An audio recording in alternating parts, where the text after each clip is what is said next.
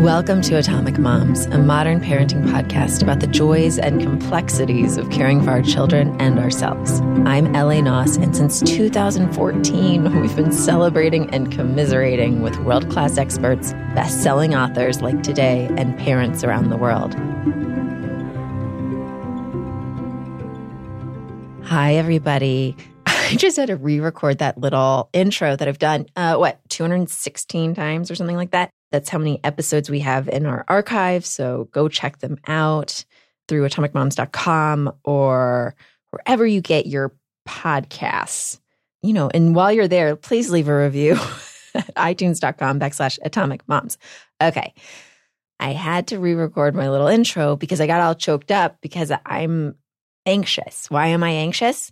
Our topic today is anxiety, and also because I have Jordan Reed sitting across from me in real life, which is crazy because we met, I don't know how long ago. I was pregnant with my second child, Eliza. It was before I was put on modified bed rest.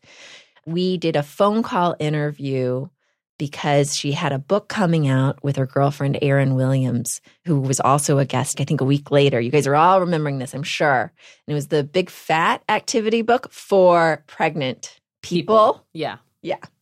That's pretty PC. I like that. Pregnant Thank you. people. Well, yeah. There are many different types. Yeah. So I have a picture I'm going to share where I'm so pregnant, like in the OBGYN chair with that book. And I was really? like, yeah. I love it. It was that. so fun. Oh, thank you. Loved that book. Loved our conversation. I feel like I know you also from your blog that is, everybody knows Ramshackle Glam. Go to it, ramshackleglam.com. I know. I walked in here and I was like, hey, girl, what's up? I know. I was like, we've never actually Can met. I use your bathroom? Hi, dog. I just went straight to being like, hey, Yeah. I'm coming in. We know each other. Yeah. I even dressed up for you. I appreciate it. I look really good, you guys. I look spectacular today. Should we tell everybody what you're wearing? We got full sweatsuit action. Definitely have a booger from my daughter on it. I have like some epic bags going under my eyes. You see them? Yeah. Yeah, they're sexy. Well, okay. Since we already gave you such a build-up, let me let our new listeners learn a little bit more about you. Jordan Reed is the founding editor of the lifestyle blog Ramshackle Glam and the author of 2 parenting and style memoirs. Her hobbies include creating unnecessary complications, insomnia, and maintaining an impressive collection of fake plants. She lives in California with her 2 children, elderly Shih Tzu, and twin orange cats. And so, again, everybody, we are talking about anxiety today. Last time we spoke, I titled our episode Mother of Reinvention, and I feel like you really ran with that. Yes. The volume of crap that has changed in my life since the crap, because it's all good, since the last time I saw you is legion. Okay. So give us a quickie. Well, since I last saw you, Yeah. I kicked off 2018 with an ectopic pregnancy. So that landed me in the hospital. And We got to explain that a little bit for listeners because they're going to be like, what is that? I know. Okay. So now, or do you want me to just do it later? Maybe we'll circle back to We'll it. circle back. Yeah. I was like, make it quick, but then explain every detail. But there was a lot. So, okay. So I started the year with that. That was January, this 2018. In May, my husband and I separated. We were divorced by October. I got in a car with my furious cats that hated me because I put them, I jammed them into their little carrier thing together into one, just miserable. And I drove a little trailer down to Southern California, and I live here now with my children and my cats, which are happier now because they just eat lizards all day long, and my elderly Shih Tzu. And now I'm here, and I'm a single mom now. And I'm dating for the first time in since put it this way, I met my ex-husband on MySpace. Yeah. So that'll tell you how long ago I was single. And you also had gotten engaged in 6 weeks. Yes, we met on MySpace. 6 weeks later, literally we had been in each other's faces because he lived in New York and I lived in LA for 14 days total, had seen each other. And he proposed because I am that good in bed. I don't think it was about that. Although I feel like we joke. are They're like, better. are you just really We were engaged. And I was like, no, I don't know what happened. I think we just like fell madly in love. Yeah. My husband and I were living together at 6 weeks. Oh, really? And then engaged at 3 months. I don't think I knew that. So, and then we got married a year after that. And I was 23 when we got engaged. And yeah, I mean, things were definitely more exciting back then. But you were down the street, weren't you? I was reading up on you. You were like in Silver Lake. I lived in Hollywood and then this was during my like bad girl, party girl LA years. I lived in Hollywood and then I lived in Sherman Oaks. Okay. So you were literally down the street when you met him. Oh, yeah. Okay. So how many years were you guys married? We were married for 10 years. 2 kids. Almost to the day, 2 kids. So this has been crazy. Like it's been almost a year now since we separated. And the past year, I knew it would be hard, but it's like really hard, like really hard. And like the roller coaster of emotions. And I was saying like, I feel like I've been on this adrenaline high for like a year and I'm just coming off it now. And I'm like super depressed. But my best friend said to me, she was like, I really like you depressed. You're so cute. You're so relaxed. And I was like, what? I'm not like a manic elf like usual. And she was like, yeah. It's true. It's like, you're so real. You seem so grounded. I'm just really tired and sad. Yes. Well, it's similar to the idea of, and like everyone can hear my voice just tightening up. Because, oh my God, okay, Ellie, relax. It's similar to the idea of being like, oh my God, you look so great. And it's like, yeah, I've had the flu or right. Oh, yeah. I've been really sick. But you're so skinny. I haven't been eating. You look amazing. Thanks. Yeah. Yeah. Yeah, no one's saying that to me lately, though. The looking like, great part? No, they're like, are you okay? I'm like, nah. I mean, I'm okay. It's just navigating 2 kids alone, effectively. I mean, we have shared custody, but he lives up in San Jose, so there's a lot of driving back and forth. Today, after I leave here, I'm driving for 6 hours, and then on Mother's Day, I'm doing it again. It's going to be an amazing Mother's Day. I can't wait. Where do you spend the time up in San Jose, or do you drive back again? No, I stay there for the weekend when I bring them up because I just have all these friends up there from when I lived there. But so it's nice. I get to hang out with my girls and I miss them. Yeah. Oh, it's been a lot. And I wrote a book. And you wrote a book about anxiety. And you started the book about anxiety, I'm guessing, before. Oh, yeah. Oh, I think we finished it. Stuff. I think we finished it before all this divorce stuff because that's how slow the publishing world is. Oh, yeah. Yeah, I know. I remember thinking when we handed it in, I was like, oh, it feels so topical right now. I wonder if it'll still be relevant when it comes out. It just gets crazier and crazier. I know. And that's true with the whole world. Mm-hmm. And I will never forget, we were at my grandparents' cottage in northern Michigan, whole family sitting around. And this was years and years ago. I think it was before Sabrina was born. So it was like 6 years ago. And I was sharing that I was writing a book about anxiety called Calm the Down. And it was about my attempts to overcome my anxiety. And I remember my grandmother, who had had quite a few glasses of wine at the time, saying, well, what do you have to be anxious about? Right. And I was like, oh, this is part of it. Yeah. So what, Jordan, would you say leading up to this book? Like, what did you have to be anxious about? Like, I think the critical voices in my head, like the Tribunal of Assholes, could easily point out. Tribunal of Assholes. Well, you and I both share Yeah. mothers who are partners at their law firms. So tribunal vassals. Yes. Wow. I feel like that's like that's great. Comes from that. But part of my anxiety comes from that, my grandmother's voice being like, what do you have to be anxious about?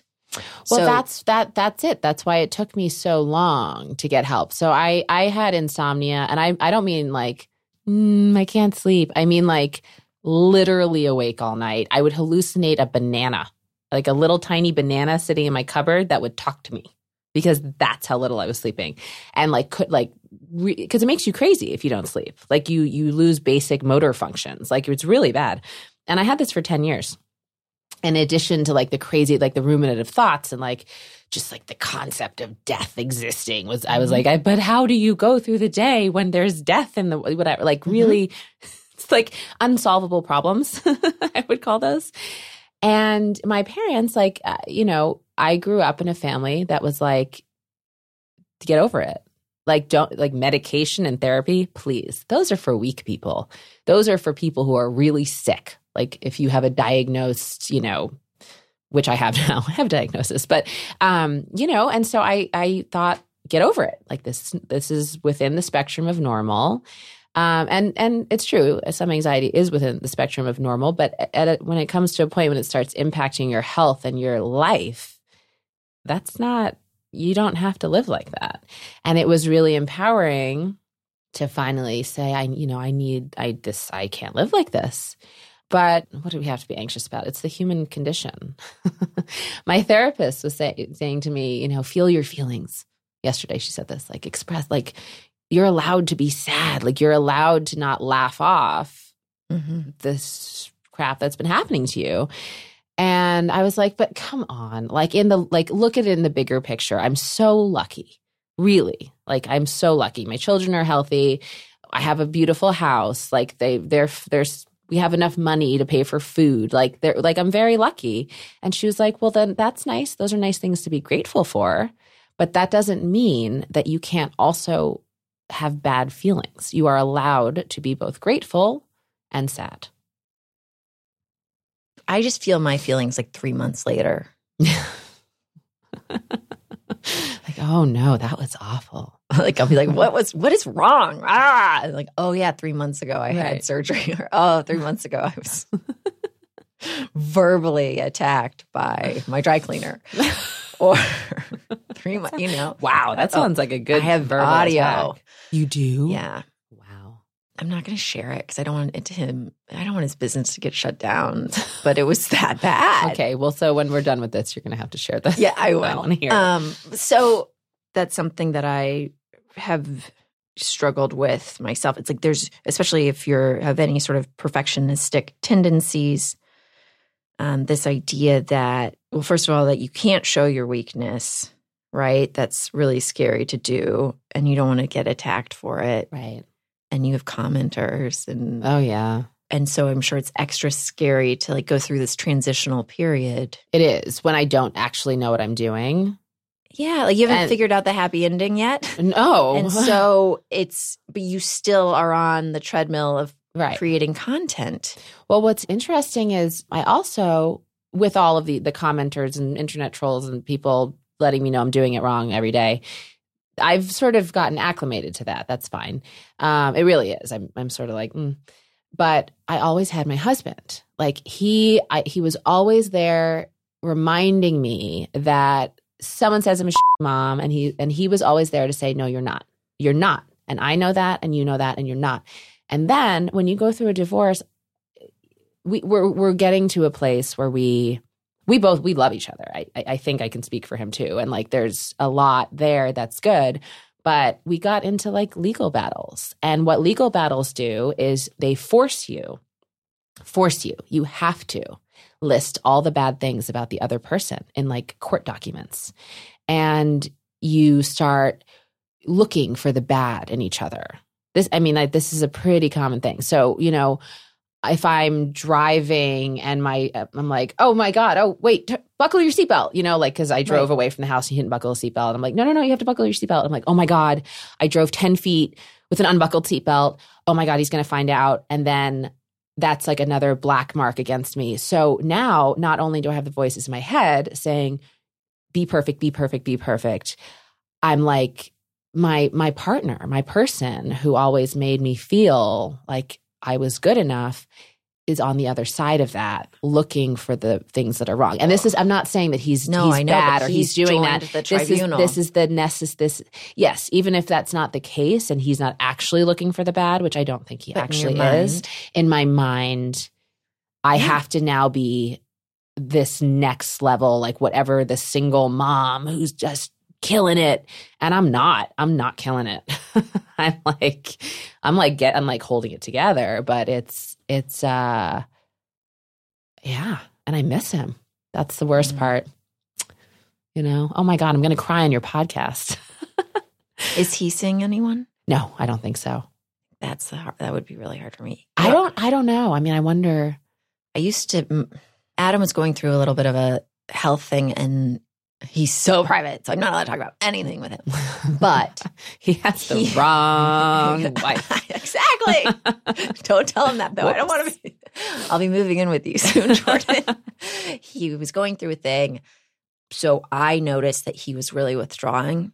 And I'm also kind of crazy and paranoid. And so I, in my mind, was like, he must be having an affair or something. Mm-hmm. And I didn't really think that, but this is the craziness, right? And from someone who's kind of withdrawing, that's what I used to leap to. And my fantasy was that we would get divorced.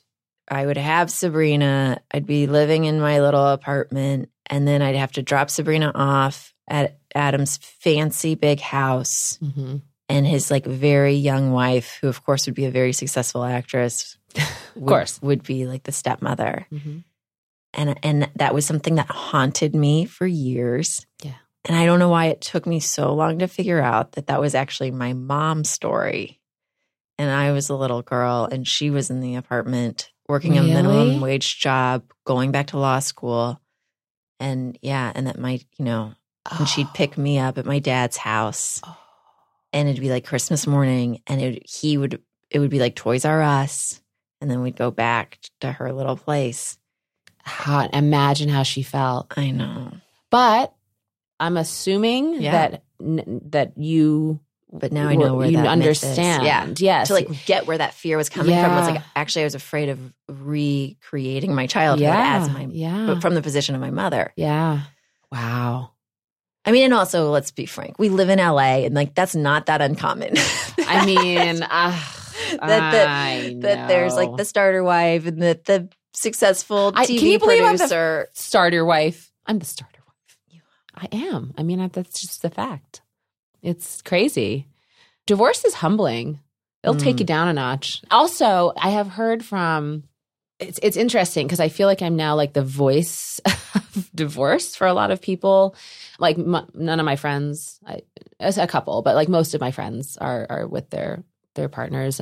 But since I've been writing about this, so many women have contacted me either because they just got divorced or like to offer me support. Mm-hmm. But there's also a lot of them who are like, I don't know how to leave my husband. I need to leave my husband and I don't know how. And seeing you do it and survive it is making me feel like it's possible, which is an interesting position to be in. Because I'm like, whoa. I don't want to be like spreading divorce wherever I go, like raindrops, but I want because it is contagious. It's contagious because there was that study about like the groups of friends. Oh, really? Yeah, I didn't know start getting divorced, and then but it's because you just see someone do it, and you're like, oh, you actually don't die, like you. Because I remember when this all started happening, I was like, how do you even?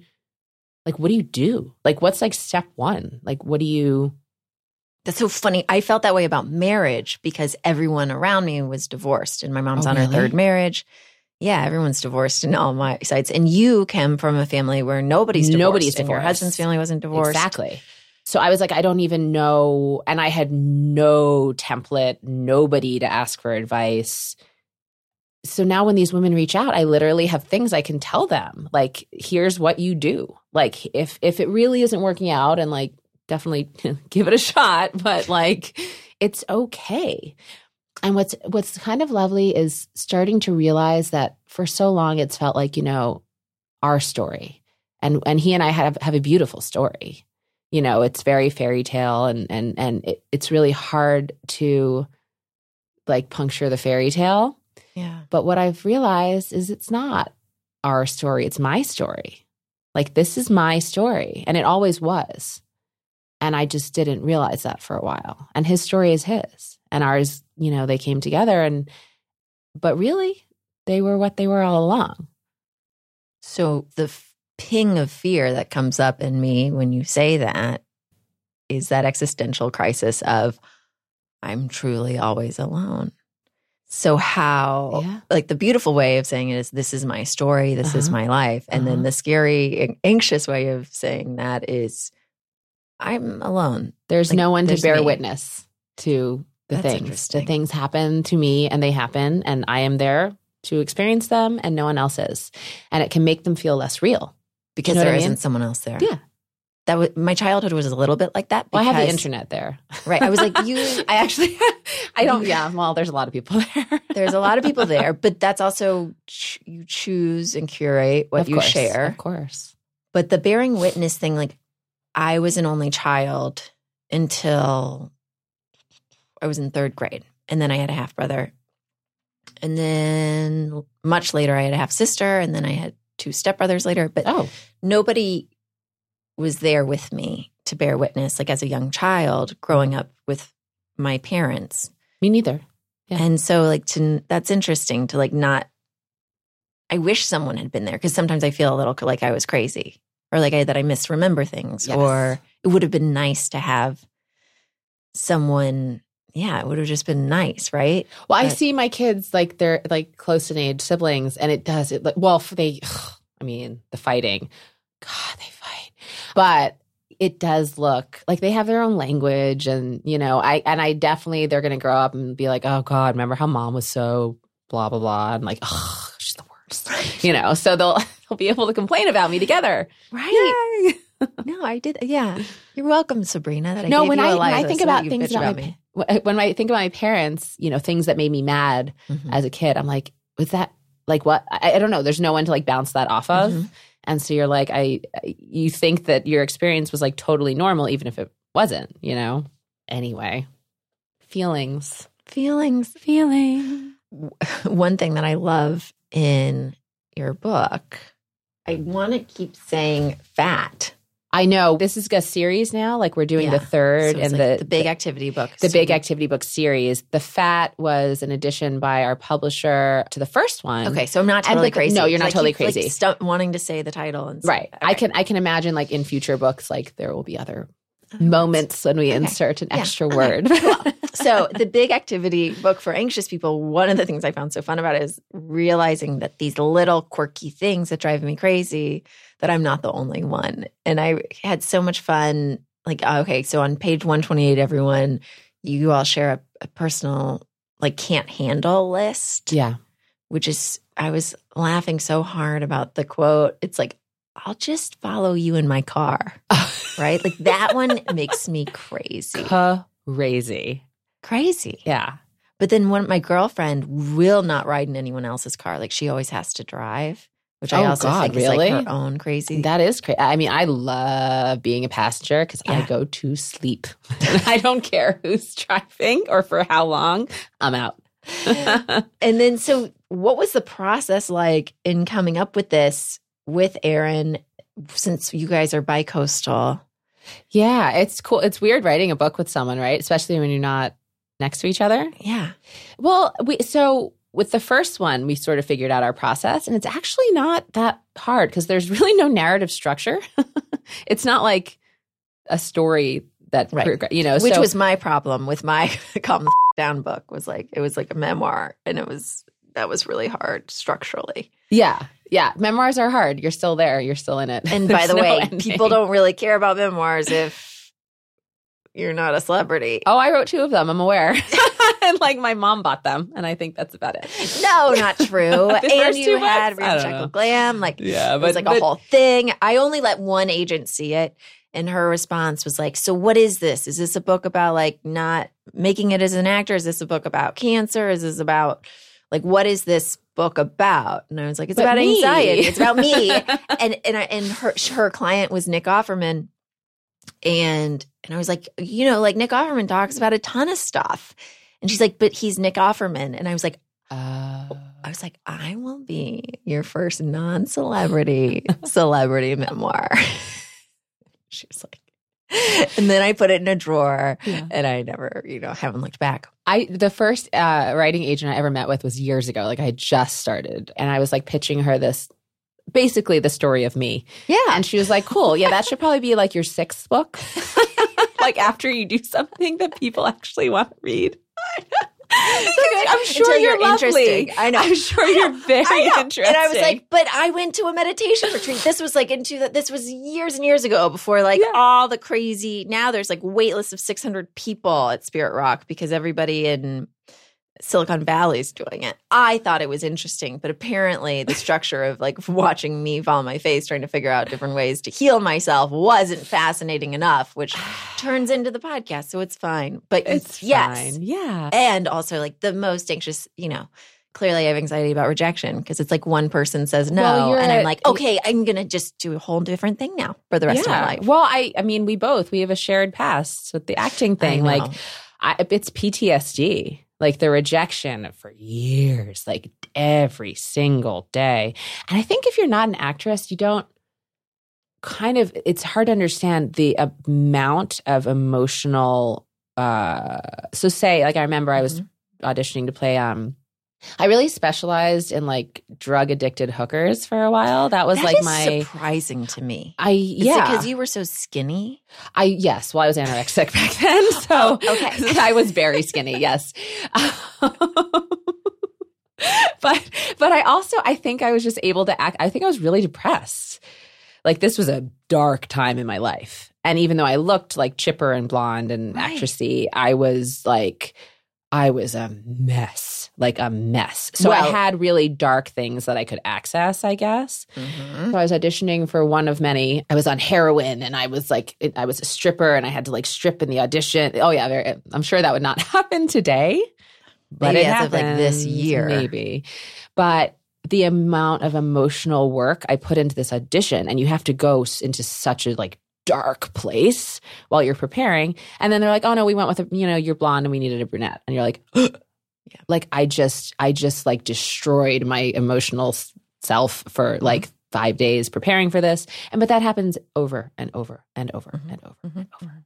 And if you listen to our first conversation together, you'll hear all about Jordan's heart-wrenching experience. And oh my God, as an actor, I'll just give them a hint that has to do with Always Sunny in Philadelphia. Yeah. And the last time we talked, I was still too raw to share my most traumatic experience.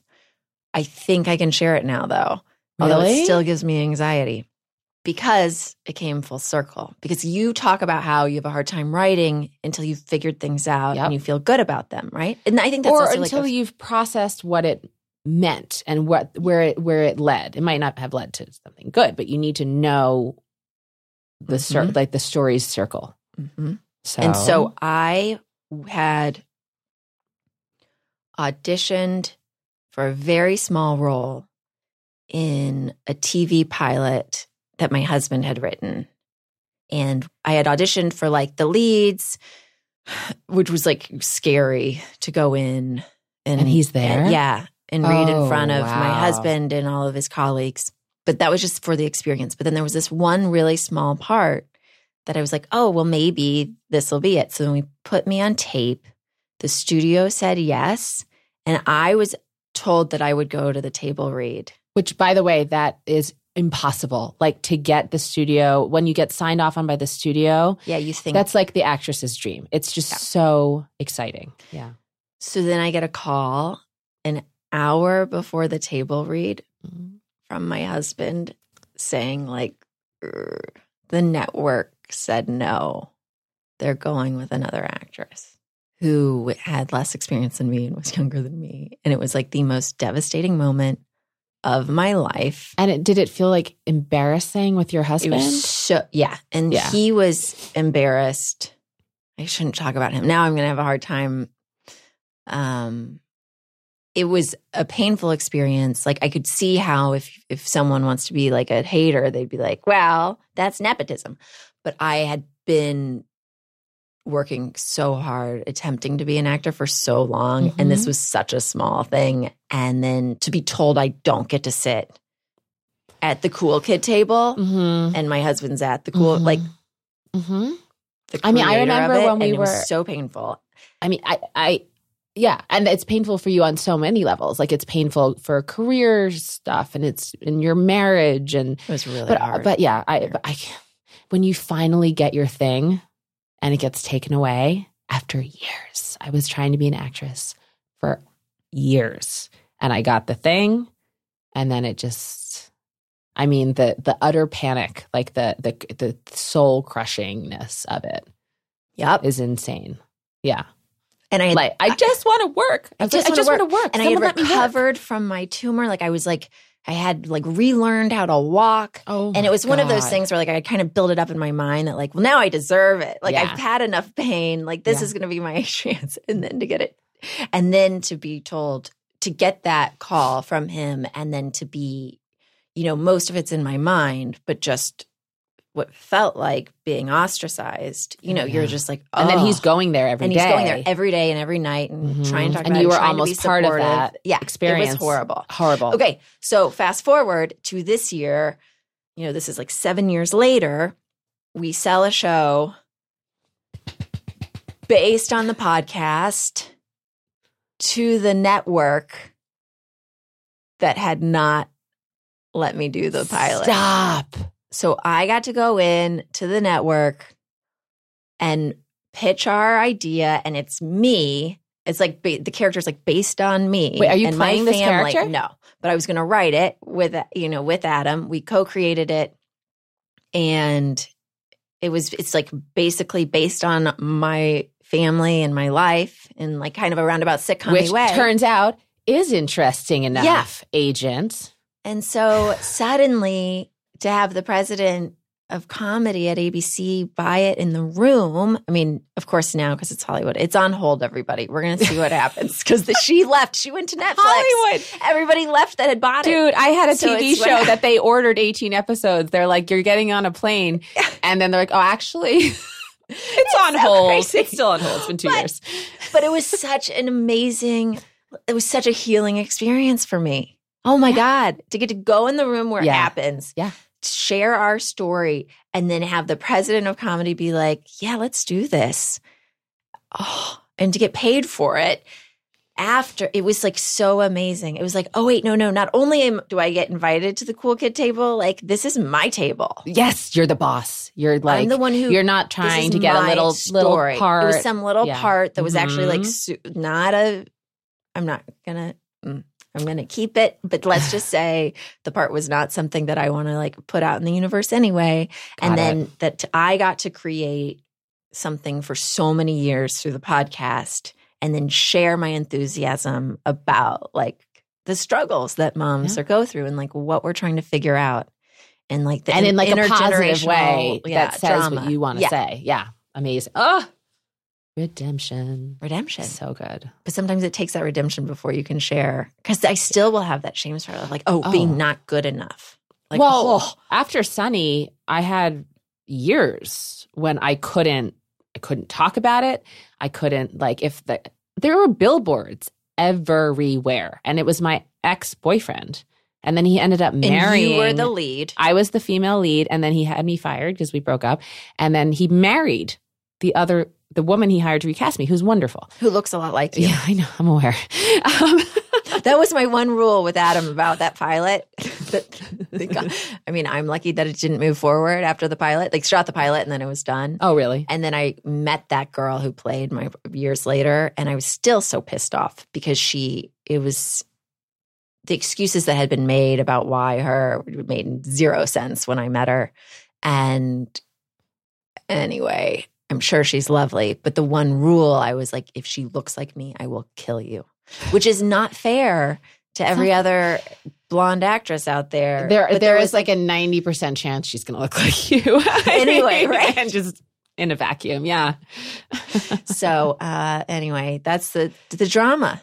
And but you have to get to a point when you feel it shouldn't be that way. But I personally had to get to a point where I was like really cool with what I was doing with my life. Yes. And felt like I had my own independent accomplishments that I was just as proud of. Yep. As I would have been to be on the show.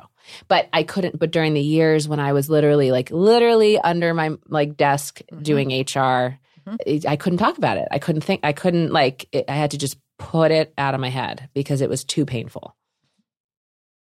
Yeah. Mm-hmm. But it goes back to like owning our story, right? Like you were saying earlier. Yes. And which is why I talk about it so much now. Yeah. Because trust me, I have people being like, "Oh my God, she's just so wants to be an actress, and she's just like still holding on to that, whatever." And I get it, like it's fine, but I know, but I talk about it so much because I think I want to own like that part of my story. I am a failed actress. Awesome. I say it all the time. It's like, yeah. No, I say I'm a recovering actress. I like that better. During my dark period after. I'm a recovering actress. I'm going to steal that from you. That's fine. You better credit me. I will. Okay. You do copyright? No, just be like, Tommy my friend Ellie says, yeah, because Dr. Shefali Sabari always says the thing about Tribunal of Assholes. And I'm like, can you just say my name when you say that? I don't have much. Just give me that. Just give me that. But I was a recovering actor because I remember sobbing about how it was like I was an alcoholic and I was trying to quit acting and I was an alcoholic and it was like my husband ran a bar. Yeah. Because our whole life was the industry. Yes. And when we had gotten married, you were both struggling kids, I assume. Yeah. Like he had sold one thing, but I didn't know that, or he had sold a few things, I guess, but like nothing had been made when we met. And I had a healthy ego at the very beginning. Like I was going to do this. Yeah. And I was going to like help support him. Mm-hmm. And then it just kept, like he kept chugging along and I kept like not getting anywhere. And then you're seeing how exciting. And it's true. Like when you start coming up in Hollywood or whatever, all of a sudden you're just like, I saw it like with Sunny, like during that period when I was the lead actress of like a major show. Yeah. It was crazy. It was like you're the most popular kid in the room. And I'm assuming it felt like everyone wanted to talk to him. Oh, yeah. Well, it felt like that for years, right? Of course, yeah. And also, if you say you're an actress, like nobody wants to talk to you, right? Nobody. Because there's just like reeks of desperation. Mm-hmm. And they're just waiting for you to like ask them for a part or something. Right. Like, yeah. So I also didn't have something that lit me up. And I think that was the other huge shift for me. It's like finding something that I really did care about, that I could be in control of. Yes. The control. I feel like that's another thing, like as a recovering actress, like the intense desire to control your own narrative, because I was so sick of waiting for someone else to let me work. And that's why the blog, and I'm assuming the podcast similarly, I was like, yes, oh my God, I can just work. And I can just put my voice out and do it and do it and do it every day. And it was like life-changing. And well, I saw in one of your posts when you, like the day you're moving, you were doing a photo shoot, which I get is also like a part of work. Yeah. Like I'm sure you have a calendar and like people have expectations, but I also know that like we're a similar breed where like I always do like the biggest projects like right when my life's falling apart. Like that's when I do it. It's like, look over here. Like I'm really good at distracting myself with the work. Oh, yeah. And this is limitless work. It's not always subsidized, but it's like goes endless. on and on and on. Yeah. My therapist said to me yesterday that she was like, you don't really have authentic feelings. Whoa. And I was like, huh? And I was like, but I like write about like so much like the pain, and I'm really good at labeling like what's going on. She's like, but there's a difference between being open and being authentic. You are open, and she's absolutely right. I am open as a distracting technique, like writing about the pain in this and like coming up with like beautiful lyrical ways to express. Yeah. And it's true. Like I'm not lying. So good. But writing about it is easier than feeling it. It's a way of keeps me distancing from you. feeling it. That's absolutely accurate. But I got to say, when I read your one blog post, and I'm totally, again, Listeners, for years I've been describing it this way. I'm like Chris Farley, like, and then this one time, like when you're like in the movies, like, and then this one blog post where you and your husband were separating, and you describe how you had been so intimate, and that all of a sudden you were looking at him. It was as though it was through a periscope, and like the distance between you. And I was like, that is so good. Thank you. So awful and so good. But it feels so good. It's like, like that was a horrible moment in my life. And writing about it and coming up with, because as a writer, and it's such a high when you're like, yes, and you like land on the perfect way to express, like, and it feels so good. So it's a drug. I'm like taking a drug to numb what's actually going on. And I think that in some ways it's very healthy, like all the writing and processing and stuff. And in other ways, it's a distraction, in a really big way. God, this is a therapy session. This is amazing. I'm having realizations. Well, go tell Dax Shepard to knock off his armchair expert stuff, because I'm like, I've been doing this fake therapy thing for years. I've already cried. I've had major life realizations. I appreciate it. Thank you. This is amazing. I'm like a little nervous. I'm like, this is some personal We'll both have a shame spiral later. Okay. So with this book launch, with your last book launch, I remember reading a blog post about how you had like a panic attack. This goes back to the whole anxiety theme. Were you in like Nantucket or the Hamptons or something? You were at a bookshop. I'm vaguely remembering this. Oh, I had like I used to have panic attacks, like clinical, like specific things happen. They were undiagnosed, but like I had my weird coping mechanism, like really loud buzzing in my ears, and like music. It would like whatever song I'd heard most recently would blare in my head, like just bad. But I hadn't had one of those in like, I don't know, like I had other anxiety things, but I hadn't had one of those since I was a teenager. And then, I was sitting in a coffee shop in the Hamptons with my co-author and her mom and my daughter. And all of a sudden I was like, you need to take her. And I just was like, I have to get out of here, and left the coffee shop and had, like a full panic attack. I don't remember. I think I came to a realization about why it wasn't that post. Do you remember? No. I read it when I was very pregnant. I did have like closure about that. I think it was maybe like it was just so much. And it was like finally it's like you get what you want, and then you're like, I'm just gonna fuck this up. Like, and I just felt, especially as a former actress, it's like you're always on this razor edge of losing everything. And like I stress out so much about as a single mom, like, how do I support my kids? And I have to get, my health insurance. And like, there's no safety net of like someone with a stable income, because mine is all over the place. But then when I think about it, I've been doing this for 10 years.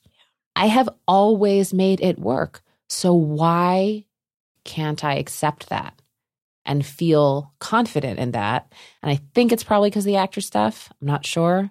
But I'm convinced with every job that it's probably my last. I'm like, oh my God. But it never has been. So what are we doing? Is this common? Do you feel this? Yeah, I don't think it's just the acting thing. I think a lot of listeners who aren't actors would also feel that way with anything, with freelance. Anything creative, yeah. But also it's like we are in control.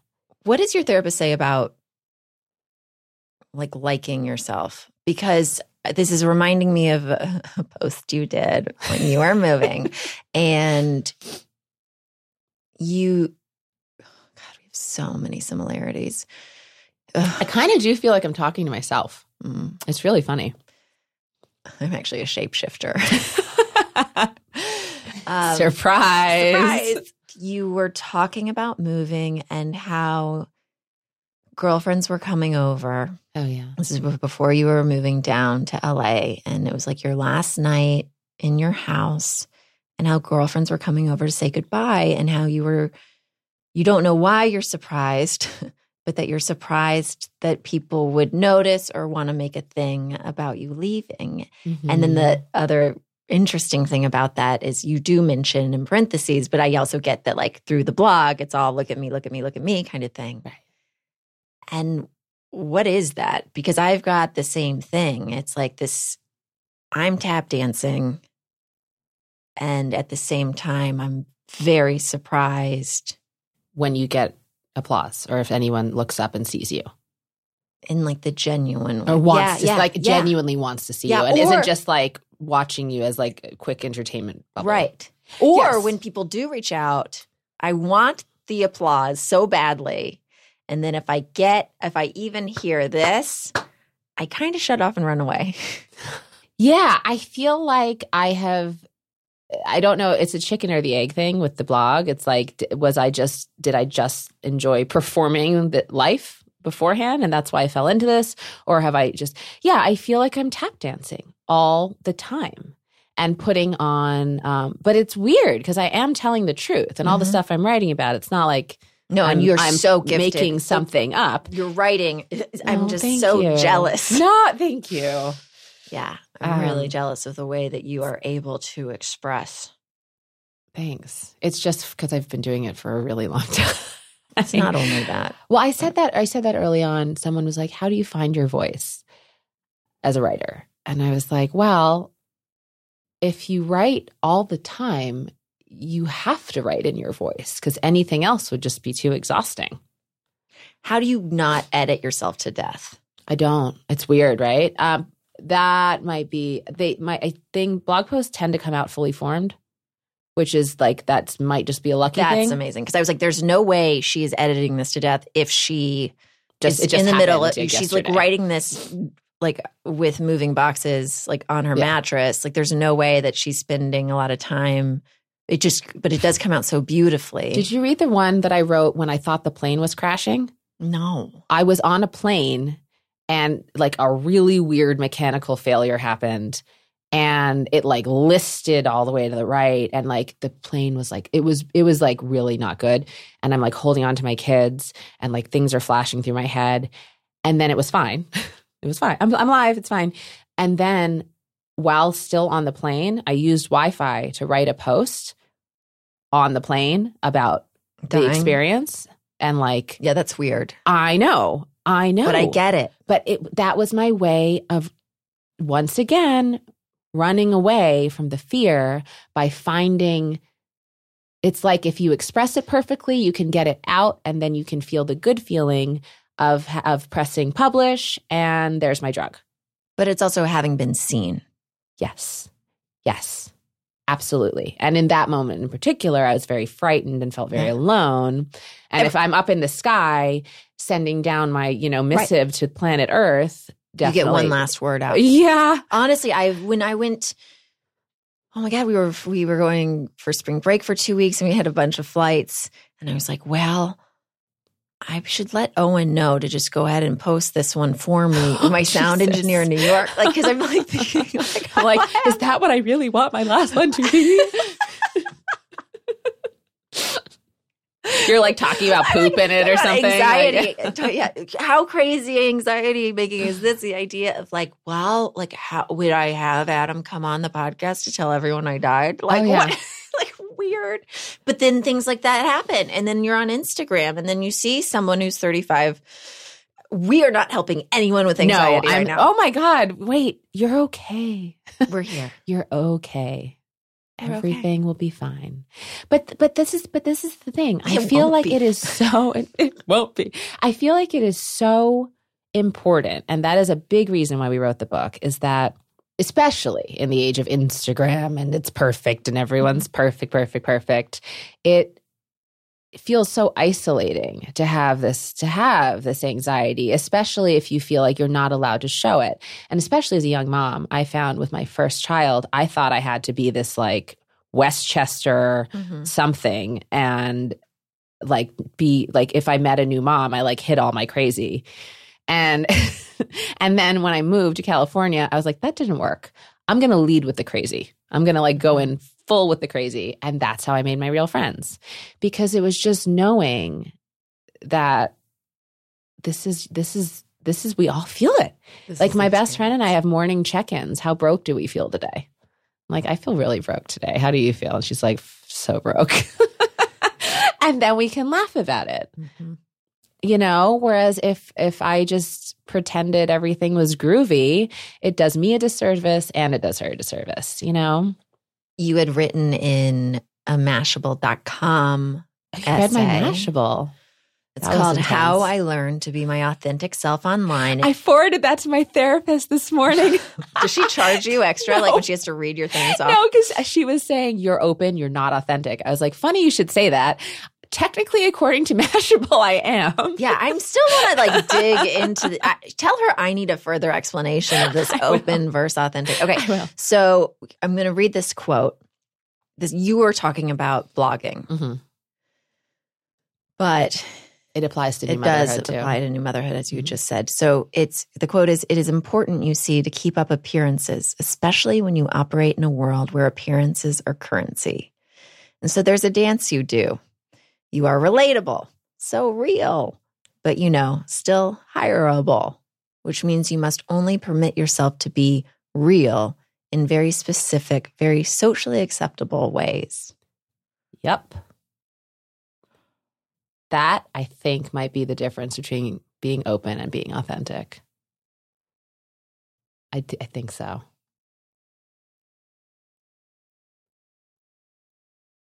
Deep thoughts. Deep thoughts with Jordan and Ellie. Okay, just for the listeners who are not on Instagram and won't see me flipping through this book on Insta Stories, everyone just join Instagram. Just please follow Atomic Moms. I really want to get that swipe up button. Oh, yeah. You need 10K, right? Yeah, I need 10,000. The swipe up it's everything. I need it. It's good. Yeah. It's okay. good. So listeners, just join. So Everybody follow. Everybody follow. But how would you describe this book quickly for those who can't see it?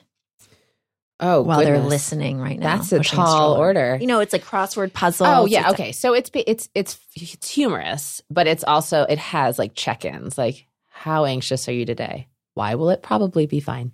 But it has like color and the soothing grandma, a maze that's ride the subway without touching anyone. I don't. Your hotel room carpet, a petri dish of horrors. That's my personal cannot handle. I travel a lot for work. I travel with slippers and a blanket and my own pillow for hotels. I'm so icked. I'm just like, I can't with hotels. I feel like Kelly Ripa had a similar thing. Oh, really? It's just about hotels that she washes everything down. Yeah. Like the TV remote, all that jazz. And I did appreciate reading in your book about Purell or hand sanitizer that it's not actually causing big superbugs. No, it's not. Like it's not causing big bugs, superbug. Blah, blah, blah. Right. Like everyone can calm down. Just use hand sanitizer. It's great. Yeah. It doesn't prevent norovirus, however. Oh, I know. We should say that. I know that and from extensive personal history. Norovirus. Dude, I didn't even know about that until I became a parent. No. I was in the bath a few months ago. I was just in the bath like a normal person laying in a bath. And all of a sudden I was like, oh my God. And I sat up and still in the bath. I was still in the bath, leaned over my toilet and just vomited. And I was like, that was weird. And then I just got back in the bath. And that was it. I was lucky because that was a short one. But it was so contained. And it was so contained. I was like, literally, like, I was clean from start to finish. Oh my God. Okay. So listeners, go check out ramshackleglam.com. You're going to have years and years and years and years of content. Oh, if you want to, you're going to do a deep dive. If you do a deep dive, you can literally, do you know that you can search any topic? And I've written about it at some point.